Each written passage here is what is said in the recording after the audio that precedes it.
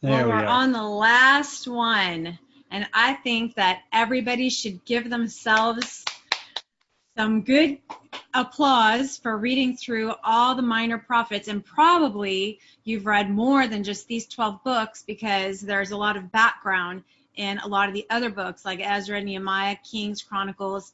So great job, everybody. Yay. I'm done. Okay. I'm done with the cheerleading. All right. So we're on our final week. This says week 13. It's whatever week. Whatever we are. Malachi. We don't know anything about Malachi, but I do think it's important to say that his name, Malachi, means my messenger.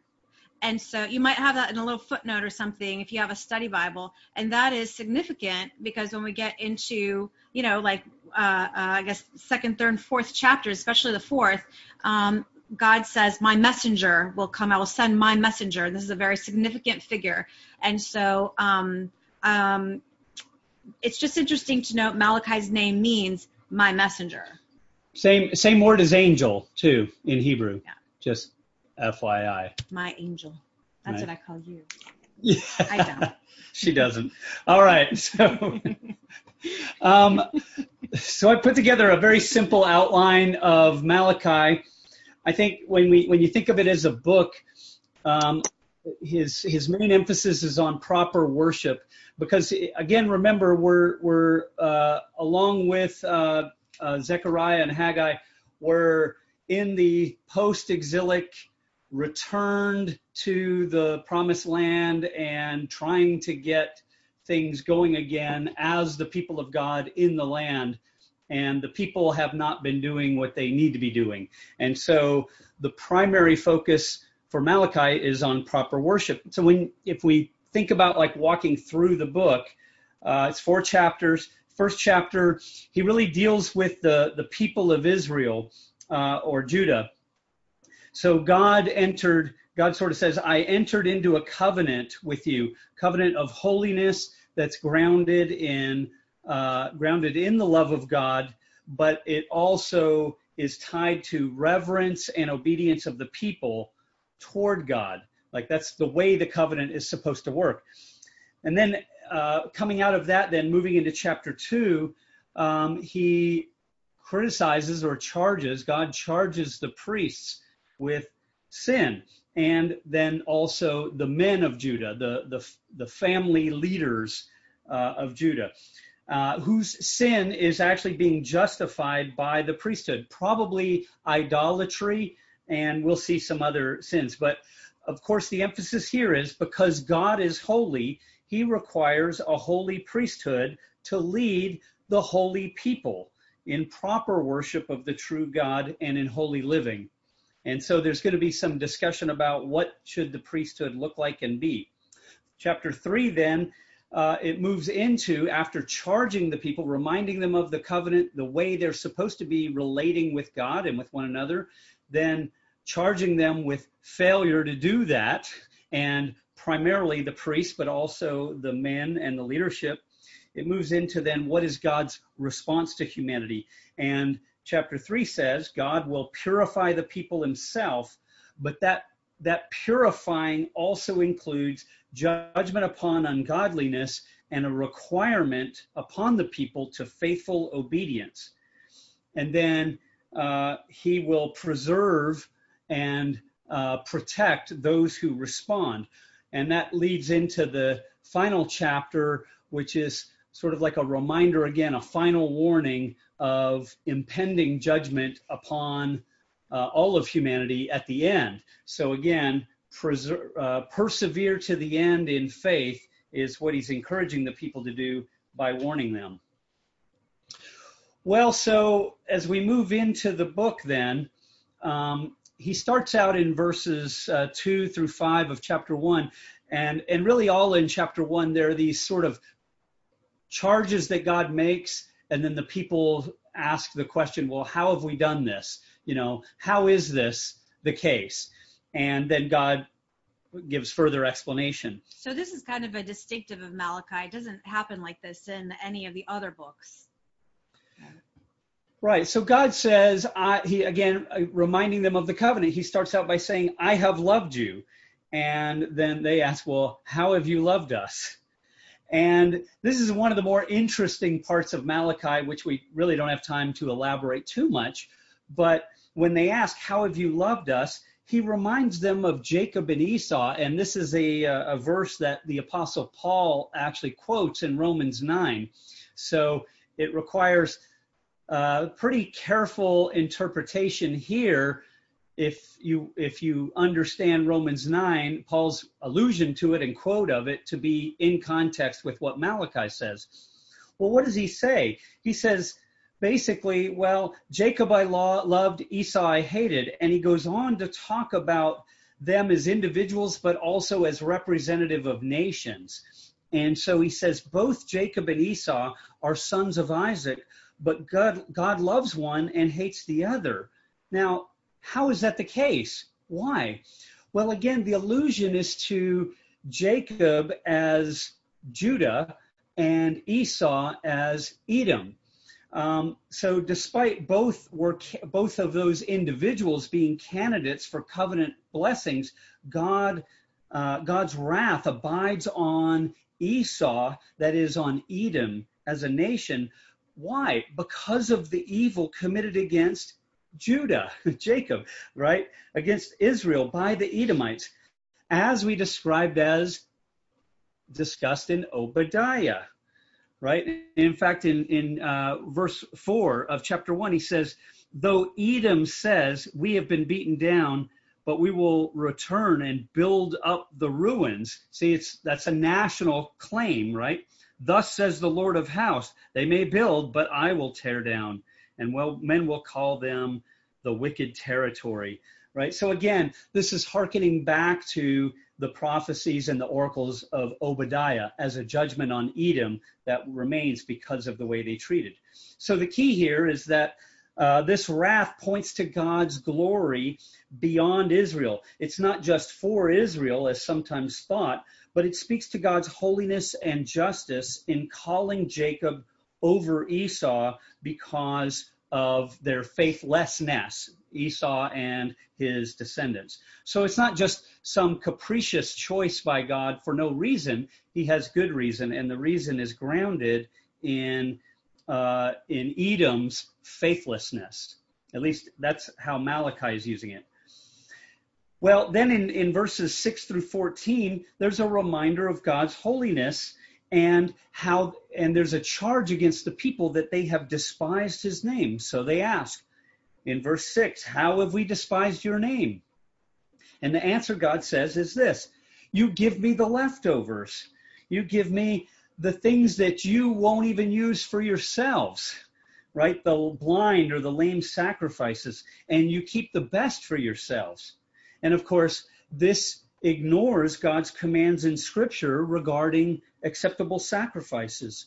But it points to a deeper problem. Not only are they rejecting the commands in the Torah about a proper sacrifice, but it shows a heart issue, right? They're giving God kind of whatever's left, the scraps, as opposed to giving God what we should give him, which is the best, our best. So he goes on to make a broader point in verse 11, for example, that even if you as my people who I've entered into this covenant relationship with, if you won't worship me properly, somebody will.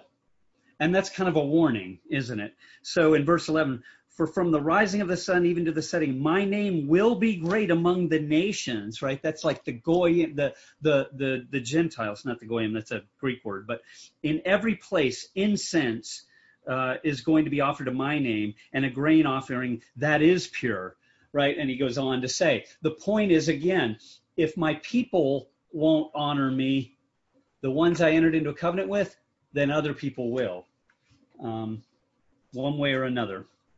And so just giving God our best is the point here. And he even says, in these things, these terrible offerings that you give me, these half-hearted offerings, if you took those to your governor he wouldn't accept them. You'd never even think of taking those to like a human ruler, but you bring them to the ruler of the universe, whose name is great in all the earth, right? So it's a very strong indictment. He said, I wish you just shut the temple doors so I don't have to see it because it makes me sick. It's a very strong indictment. Of course, the root of the problem are the priests are not doing what they're supposed to do. Now, again, all of this, Malachi sort of gives us more insight into the problems that Israel was having after their return. Again, they returned with rejoicing and glory to rebuild the temple, and it was supposed to be the restoration to the land, and yet the people fell into sin almost immediately. So we've seen this in Haggai, and now in Zechariah, and now in Malachi as well. And here you have very specific religious complaints against the priests. And he contrasts the priests of Malachi's day with sort of an idealized priest in the name of Levi. Represented by Levi. But you can see the language he uses. I put this on here just sort of to show how stark the contrast is and how bad it is with the priests. He says, my curse is upon you in verse 2. He says, I'm going to turn your blessings into curses. So in other words, we might say that their prayers are ineffectual, right? Because they're not righteous, right? The prayers of a righteous man avail much, but the prayers of an unrighteous man do nothing. And they may even be counterproductive. A curse upon your offspring, because the priests are raising their children to be just as ungodly as them. And then it gets very stark. Refuse on your face, right? I'm going to throw, feces on you. You're going to be taken away with the garbage. And we even see that even the people don't respect the priesthood in verse 9. So what is their sin? Basically, their sin is clarified in verses 10 through 17, but we see they've turned aside from the truth. They've caused the people to stumble. False teaching and turning the people towards idols, as we'll see in just a moment. Were you going to say something? Okay. So then he raises up the ideal priest, sort of giving the standard. This is what the priest should look like. This is how we should evaluate our ministers. So we have the ideal priest there. So maybe we're saying what is the standard, right? The covenant, one who ministers or mediates the covenant of love and peace. A man who reveres the Lord, a man of sincere faith, right, who truly trusts God in verse 5, who speaks and teaches God's word to the people faithfully, right, as opposed to letting them offer bad sacrifices and not turning them away and saying, follow God's word. A person who's honest, who seeks to lead the people in holiness and in a proper covenantal relationship with God, right? One who wants to see the people grow in faith and wants to disciple them. And I think it's nicely summarized in verse 7. The lips of the priest should preserve knowledge, for he is the messenger, the Malek of the Lord of hosts, right? So if you remember in the book of Revelation, when you have the letters at the beginning, they're often translated to the angel of the church at Smyrna or whatever. The angel, it's the messenger, the priest. The priest is an angel of sorts for the people. Well, then in verse 10, then he continues his complaint and his charge by appealing to our common creation and by appeal to the familial relations among all humans generally, and then the Israelis specifically, right? We're family. Why should we deal treacherously with one another? And then in verse 11, he says, quickly, it turns out that the real betrayers are the priests, right? Again, so it comes back to the priest. The language he uses is the language of abomination. He says they are profane. The priests are guilty of leading the nation into idolatry yet again. So they were in exile because of idolatry, and now they've come back from exile, and within 30 years, 20 years, they're engaging in idolatry again. So the people are guilty, specifically the men are guilty of idolatry, even though they were all sent back to build the temple of Yahweh, right, the Lord. And in verse 11, he says to the men, you've married the daughter of a foreign god. And of course, the men are married to women, pagan women, or at least they're engaged in relationships with the foreign women of sorts. So God says, I'm no longer accepting your sacrifices or your offerings in Israel in verses 12 and 13, because they're not acceptable and the people's hearts aren't right either, right? So it's not just that they are bringing lame and blind animals, but their hearts are not right. And then in verses 14 and 16, we see that the men in Israel have turned away from their wives and taken pagan women into their beds, and they've produced children with these women. And we see this addressed in Ezra and Nehemiah briefly, and the men are told to put the women out as part of a religious revival. There's a lot of interesting stuff we could talk about in these interactions. And particularly ethics scholars have been interested in the implications of this putting out the foreign women for questions of divorce and remarriage. We don't have time to explore all the details of that. That takes quite a bit of time to unpack. But I do think it's worth making a couple of points here, and I don't think I have them on the next. No. So the 2 points are, number one, Malachi makes the case that there are clear spiritual implications in marriage and divorce. At least at a minimum, there are spiritual. The literal translation of verse 15. So if you're looking at your Bible,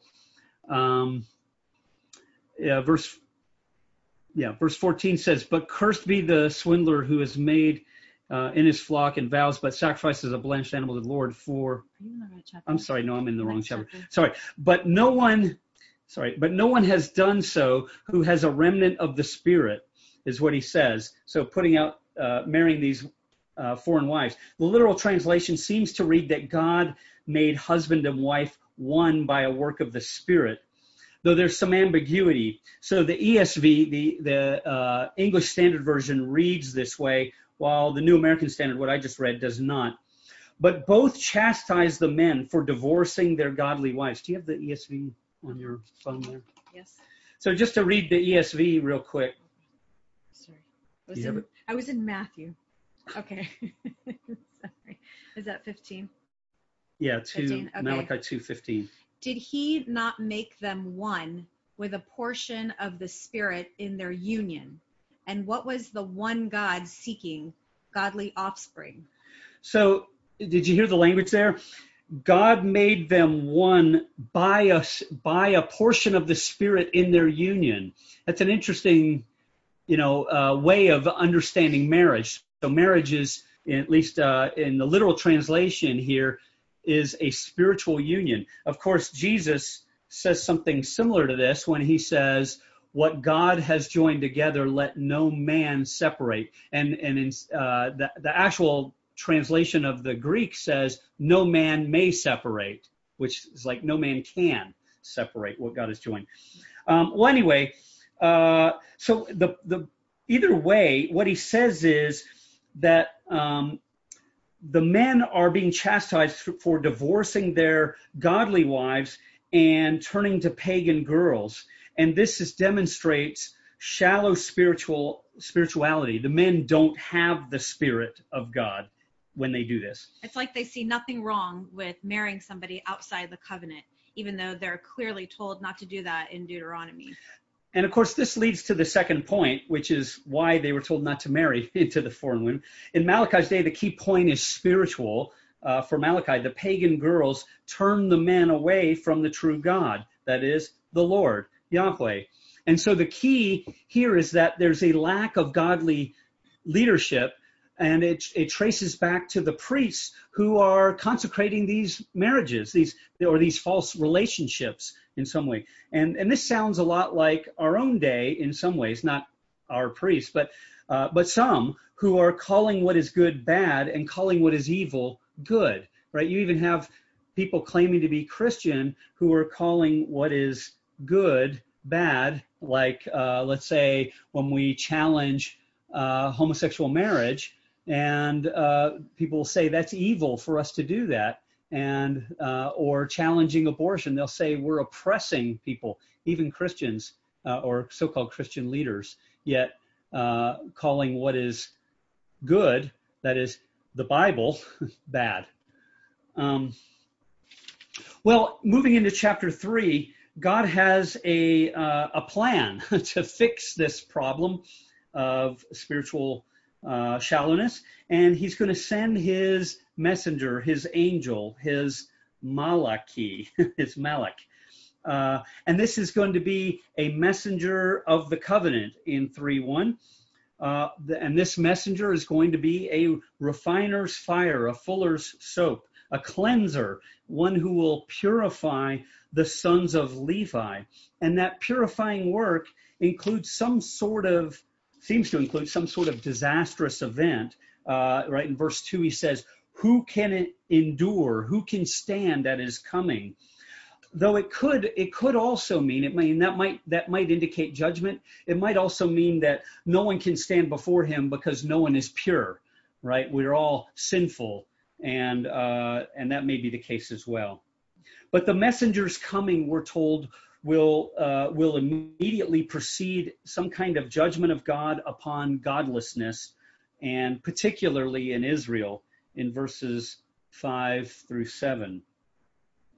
Of course, the judgment upon sin was Christ's work, and that judgment began with his first coming, right? With his conquering of the power of death, the power of sin in his death, the conquering of the power of death in his resurrection. But of course, his judgment of sin will be completed at his second coming, when just before the whole creation is recreated, and there will be no more death and no more suffering and no more sin. Well, right after this, then he turns to a discussion of tithes and offerings. God charges the people with thievery that when they withhold a proper worship offering or tithe. And of course, this is in verses 8 through the beginning of 10. And he goes on to say then, I'm sovereign, God says, I am sovereign over the crops. I can grant you success. So that, in other words, the tithe is nothing for him in terms of his needs. He can give you more than you could ever spend if he so chose. And so God is the one who gives us this. So when we give back to him, it's an act of worship on our part. It's not like he needs it. But God will also, he says, he will protect against the devourer in verse 11a. And of course, this could have a spiritual as well as physical meaning. One, he could be talking spiritually about Satan, and in the physical meaning, he could be talking about protecting against insects and locust plagues and things like that. But he says what will happen is if you engage in proper worship, I'll bless you, and all peoples and nations will see and will call you blessed. And of course, this speaks to the missionary aspect of God's blessings and of God's people. Everybody saw my bookmark, right?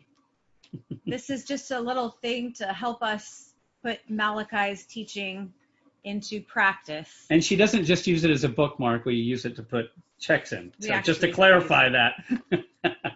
All right. Notice I wrote there, the tithe is a recognition then of God's sovereignty, right? Again, of his sovereignty over the whole creation, over the whole of earth, over our finances. Then in verses 13 through 15, I think I felt like I had to say this. The tithe is not a down payment on future blessing. It's like a warning against what many today we might call the prosperity gospel, which suggests a reason for serving God is the blessings we get. And of course, that's not the case, right? We should serve God because of who he is. And although in verse 11, he promises to protect against the devourer, and in verse 12, he says he will grant success and blessing, those are not the reasons we should serve and we should worship him. And the reason is because he is God, right? So, all right, at the last part of the book, I would say beginning in verse 16 of chapter 3 on into the end of the book, I see this as final warnings and admonitions. So in verse 16 and 17, he talks about a book of remembrance that he's going to consult at the judgment. Right? Those who feared the Lord spoke to one another, and the Lord gave attention and heard it, and a book of remembrance was written before him for those who fear the Lord and who esteem his name. To me, this sounds a lot like the Lamb's book of life in the book of Revelation, which will be opened, and those whose names are written will be saved. Those whose names are not in the book of life will be condemned. This sounds a lot like that. So again, a final exhortation. There's a book, and it's going to be consulted, and you want your name in it. And then he moves to talking about his judgment and final blessing. We see in Malachi then that the final judgment is going to be a judgment of fire, but there's also sort of an exhortation of a son of righteousness coming with healing in his wings in verse 2. And so there is, or is 12? 2. So there is still blessing being offered as well as judgment being threatened. And then at the end, he points us to Moses' book of the law. Again, remember, the whole of the book is on proper worship. Proper worship has to be grounded in God's word. And for them, that was to get back to the Torah and Moses' book of the law. Notice he also gives us an interesting promise about just at the end. Behold, I'm going to send Elijah the prophet. So we have Moses' book of the law and Elijah the prophet here right at the end for proper worship. Think about the transfiguration of Jesus. Who appears there with Jesus speaking? Moses and Elijah, right? Again, the book of the law and the prophets. But also, this promise of Elijah the prophet raises some interesting questions for us in terms of the New Testament, because we're told before the end, Elijah will return.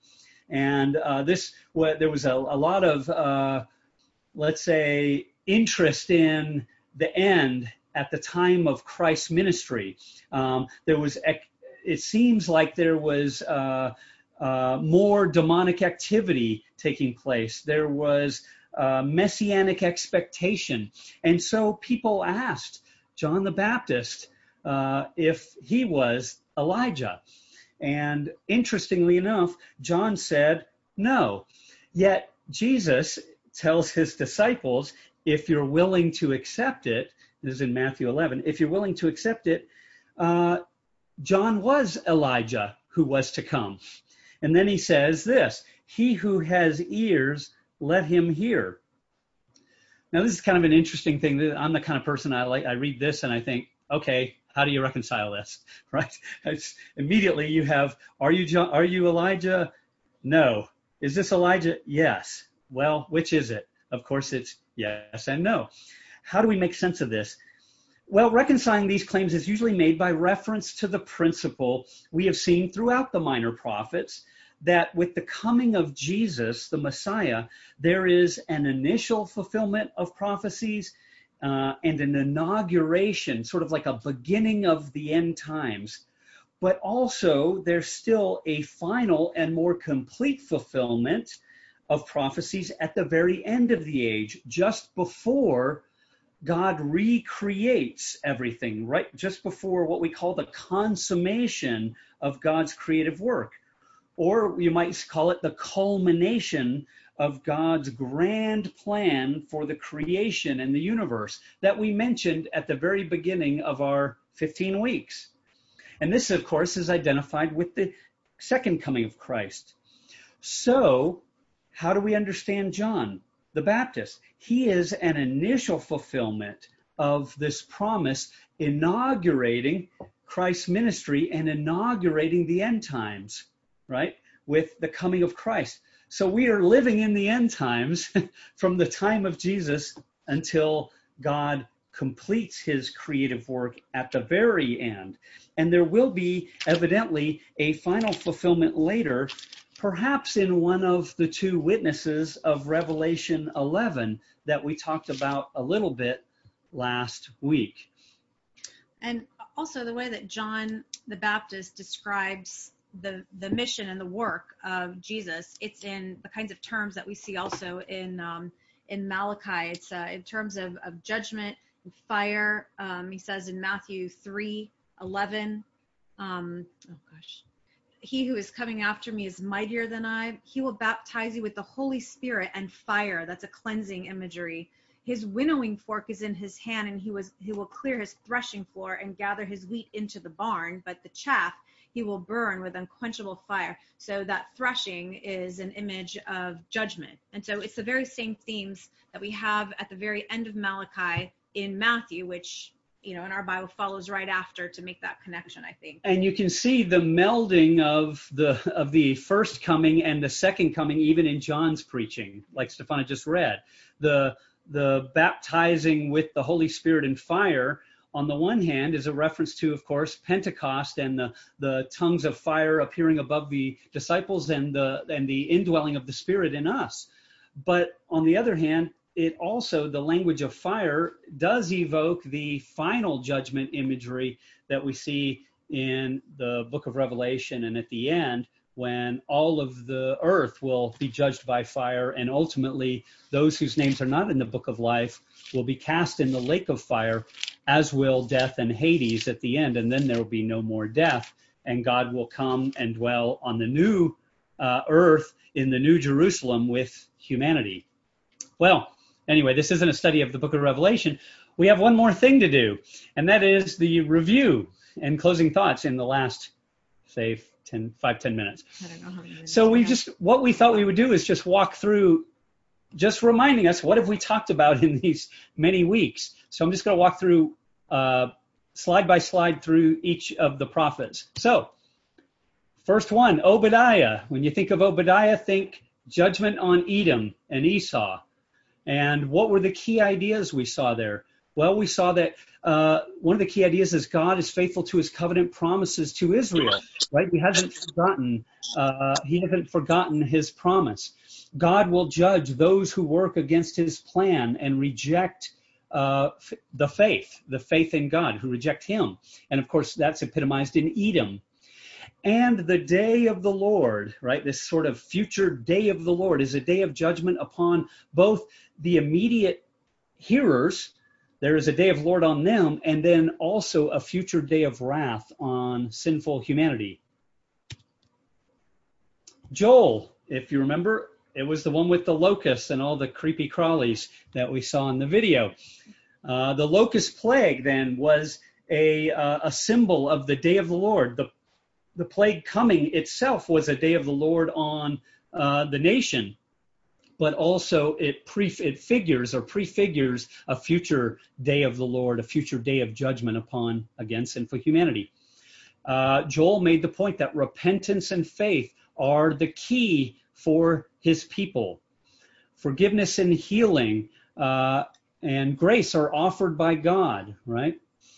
But there will be also a final war at the end, some kind of war among men, maybe the righteous against the unrighteous. We're not told too much in Joel, but there will be a final war.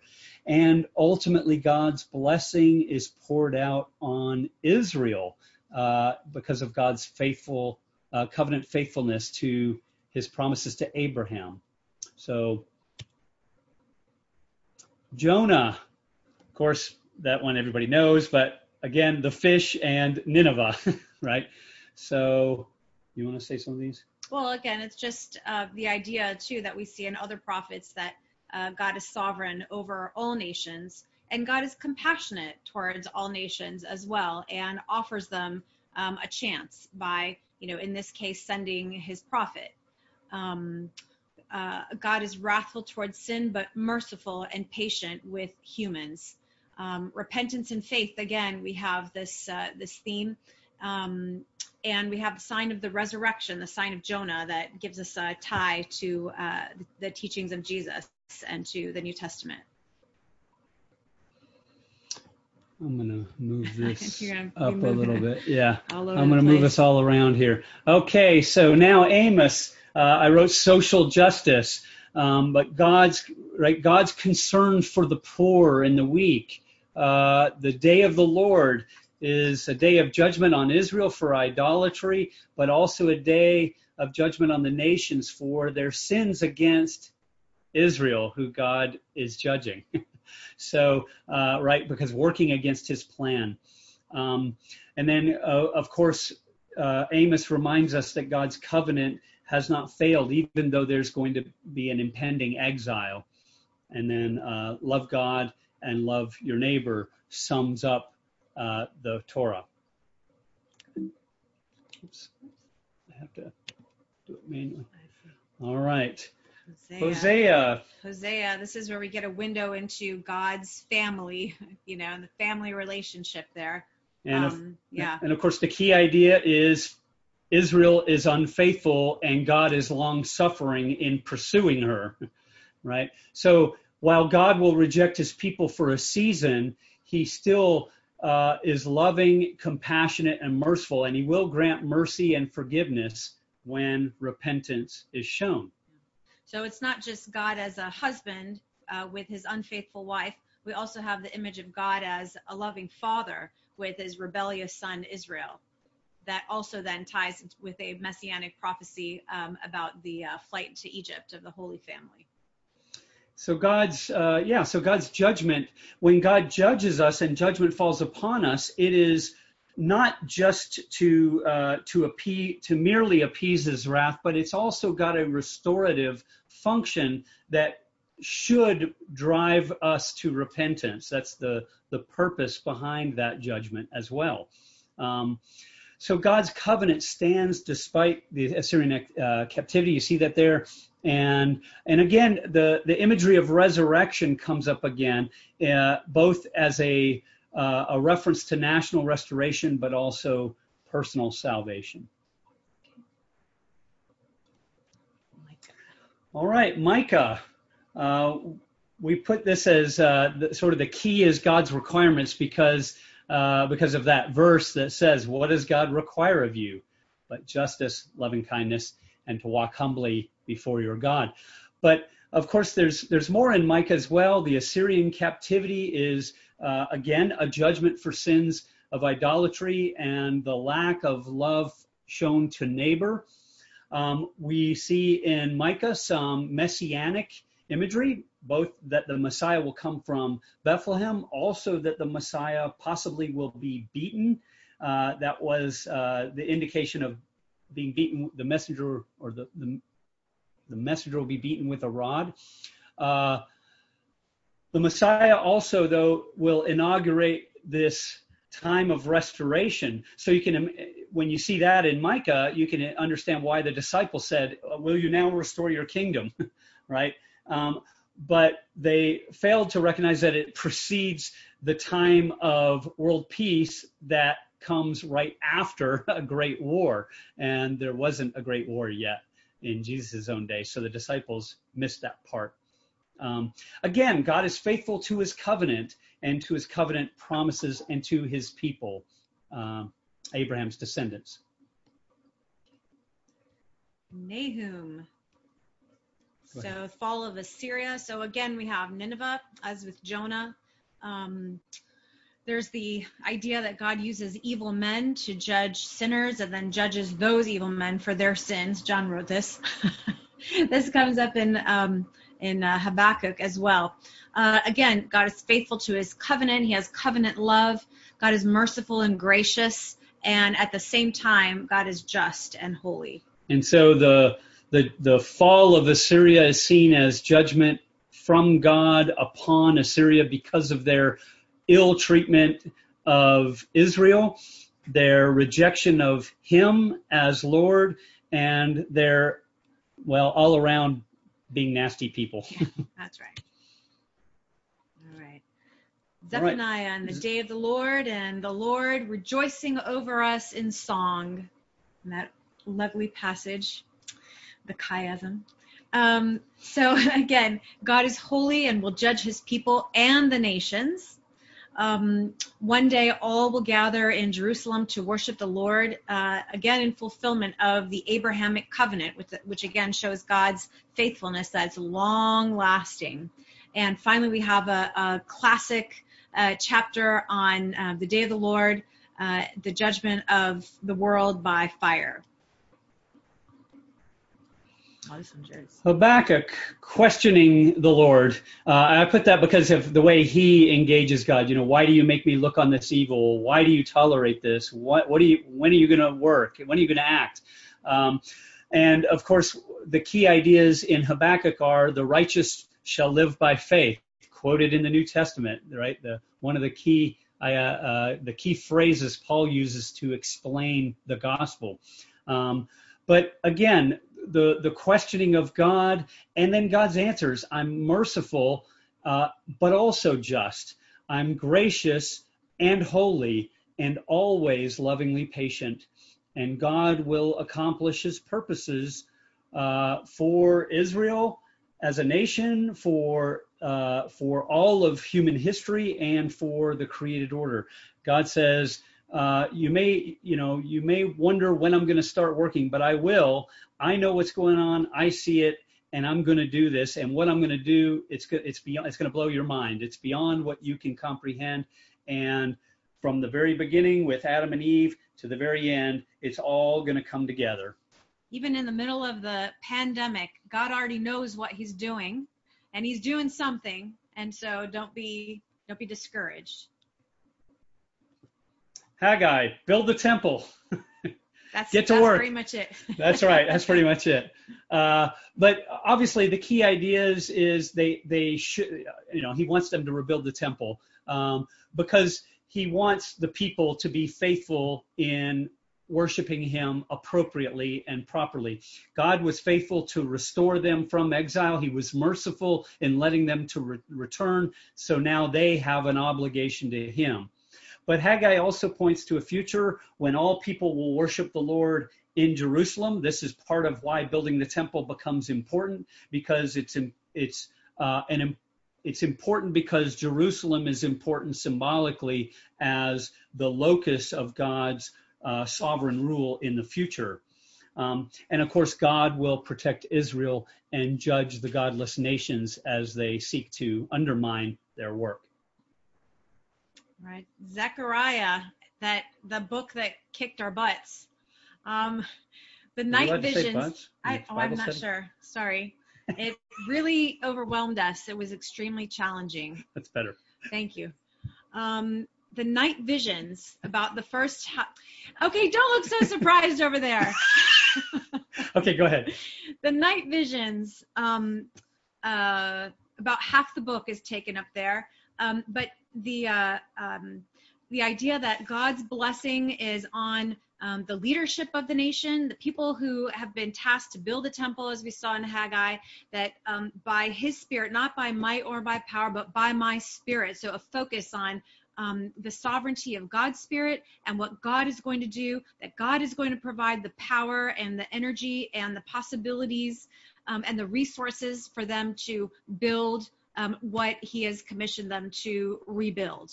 So there's also a big focus on cleansing. And so, kind of what we've discussed today in Micah, there's also this focus in Zechariah for the people who have been defiled by being in a foreign land, Now they're back home. Now they're back to worshiping their God. They need to build the temple properly. They need to set up the worship properly. They need to worship him in the way that he asks for. Kind of like on Sunday when Pastor Chris was preaching out of Exodus 19, that we need to worship God in the way that he asks. Do it the right way. And we can see in Malachi that they're not doing it the right way. And so that's one of the reasons that Ezra comes to teach people the law. So what else? The Messiah, lots of messianic prophecies. Go ahead. All I was going to say is that so in Zechariah you have cleansing, you have God is doing the cleansing, you have the imagery of the priest and the godly king who are the key. Where the Spirit of God is pouring into them, and they're the keys to the restoration of God's people. And of course, the Messiah is the king and priest, right? Both. And you have images of judgment, but you also, following the image of judgment with for example, the horsemen, you also have them reporting that all is at peace. So you have promise of a final state of peace in the created order.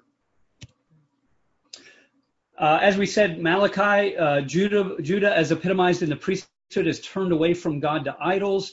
God provides a messenger for cleansing and restoration.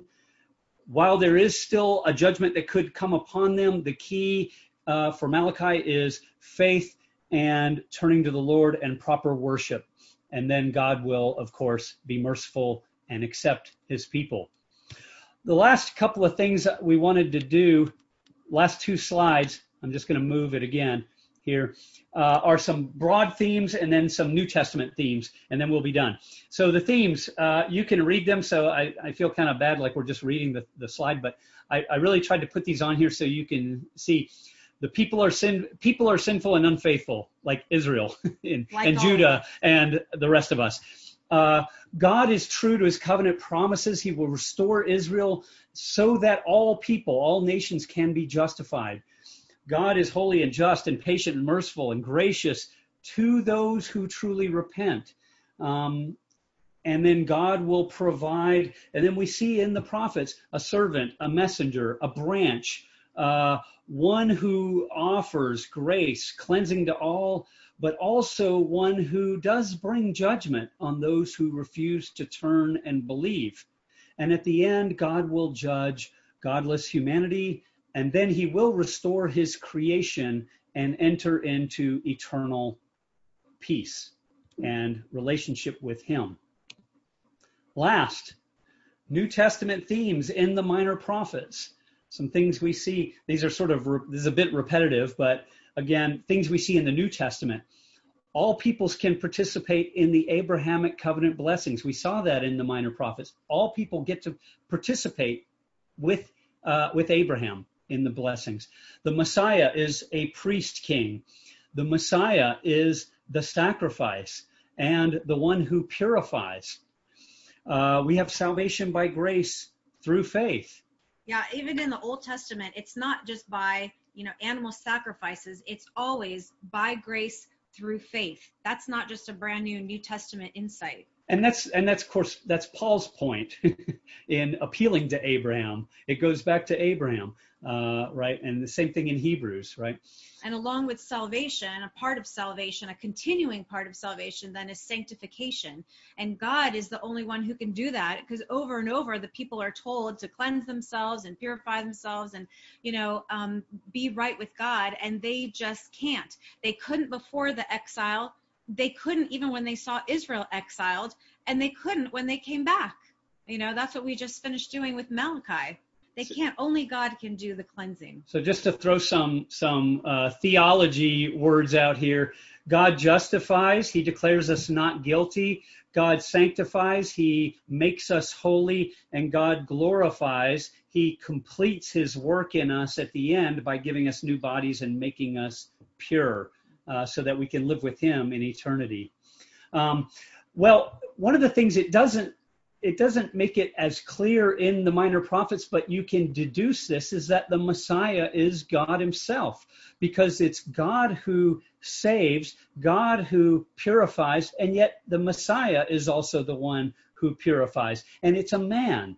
So interestingly, we see indicated, at least hinted at in the minor prophets, the doctrine of the incarnation. So it's not some doctrine that the Apostle Paul just made up out of thin air or borrowed from Greek mythology. It's in the Old Testament, though not as clearly. It's, again, like we said, it's like God is progressively revealing his plan over time, and it becomes more and more clear over time. But we do see also in the minor prophets, we see a resurrection hope. And ultimately, of course, we see in the minor prophets the promise that God is going to bring his creation to its final completion. From what he started was he will finish. And and that's it. He'll finish, and we finish too. And we're finished.